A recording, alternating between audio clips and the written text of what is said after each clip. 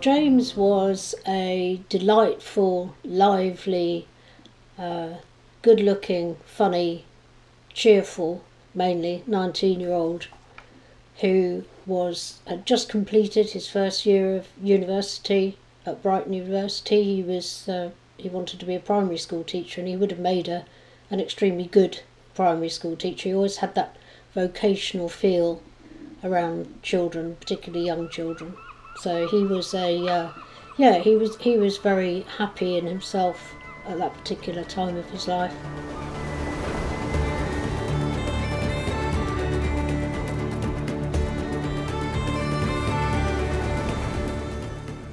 It was July 2005, and James was home for the summer from university, and he'd gone out for an evening with his friends. He'd gone to Kingston for the evening with his old college friends, actually, to meet up with them. And he had said to me before he went he may not be back home that night, which wasn't unusual. If he'd gone out with his pals and maybe gone out for a couple of drinks, he might stay over with a friend. And at the end of the evening, the group of friends split up to get taxis home, and it transpired later on that neither group knew that James wasn't with the other, and the alarm was raised the following day when nobody could get hold of him during the day. As soon as I was told that they'd been near the riverside at Kingston the night before, I had a mother's instinct that something awful had happened to him. And unfortunately that proved to be the case, because he was recovered from the Thames 3 days later.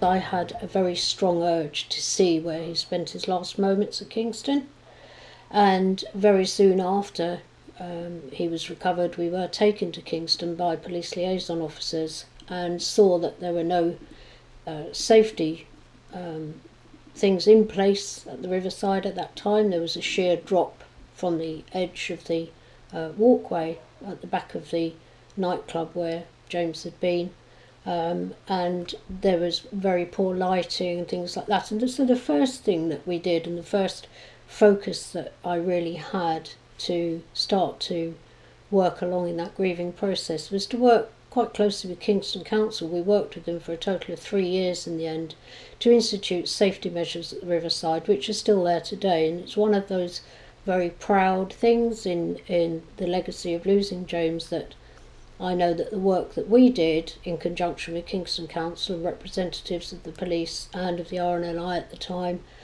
were something that would prevent loss of life in the future. It's not something that can be quantified, but that was the start of my campaigning, if you like, for drowning prevention and better water safety measures around water. A big tool for me in beginning to try to process and work through the grieving process, it was writing. I've always written for leisure and pleasure, and I never imagined that ultimately I would land up writing 2 bereavement support books. The first book, Into the Morning Light, was published in 2014, and that's what led to my connection with the RNLI, because one of the helmsmen at Teddington saw some local press about the book and contacted me and said, was I aware of the changes that had happened at Kingston over the years, and of course I was. And he asked me if I'd like to become involved with the RNLI's Respect the Water campaign, which I started doing in 2014. And one of the most seminal and important things that I discovered about working with the RNLI was the importance of sharing personal stories, because of the way it gets the message across, that plants it into people's minds, I think. And that year the text around James's story was printed on the beer glasses that went out in the pubs and clubs around Kingston and Richmond, around that part of the Thames.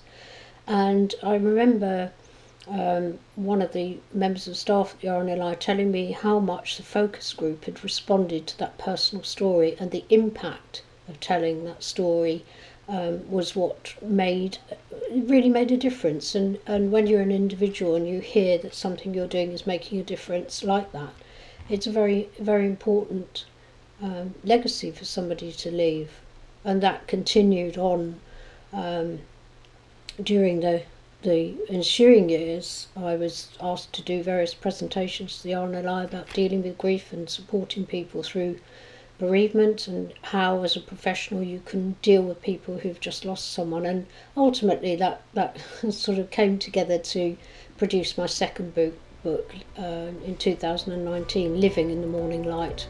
And I refer to it as the morning light because I think that you can be in the darkest of dark places, but you can still find joy and light moving forward over a period of time.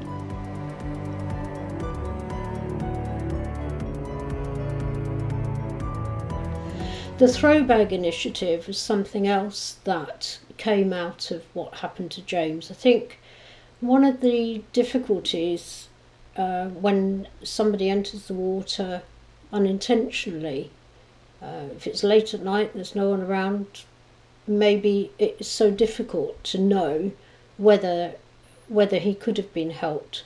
But if at that time there had been a throw line, I think that is something that could have been a significant factor in being able to save him then. And it's very difficult looking back and thinking, you can't go through life looking back and thinking, what if this and what if that? You have to stop yourself doing that, because otherwise you go crazy.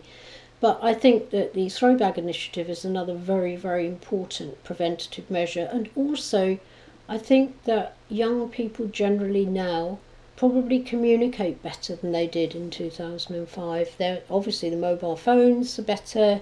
That was something else that these days it's very easy to track a signal on a mobile phone. It wasn't in 2005. And the general communication and looking out for each other. Not that his friends didn't look out for each other, but the technology to allow for that is better than it was then. One of the key things I've learned about the RNLI since I've been involved with them, apart from the fact they're the most wonderful bunch of people to work with because they have huge amounts of empathy and are incredibly supportive of each other and everybody who works with them, is that their remit, their scope is far wider than I first envisaged them as an emergency service who are called out to help people when they're in difficulties in the water.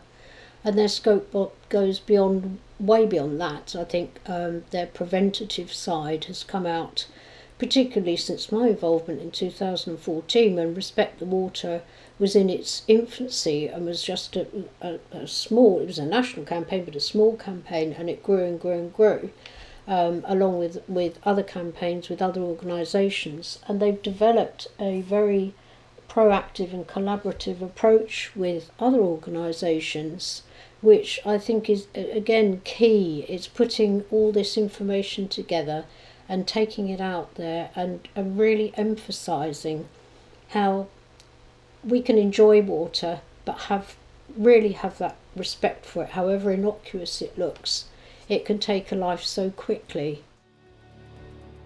Everything I do honours James's memory, and I think that he would be amazed by the attention that it all got, certainly from the outset.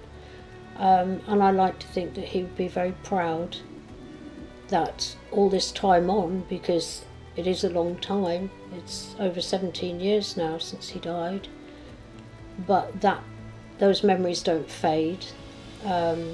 You never get over the loss of a child, you learn to live with it.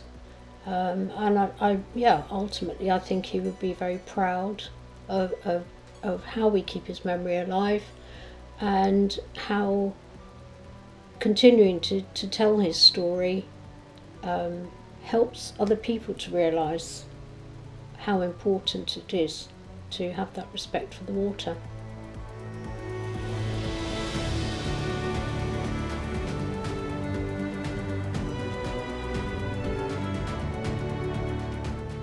Hello, it's Phil Coulter here. You've been listening to part of the RNLI's 200 Voices collection. To hear more remarkable stories, head to rnli.org 200 Voices, or subscribe to the RNLI wherever you get your podcasts. Thank you.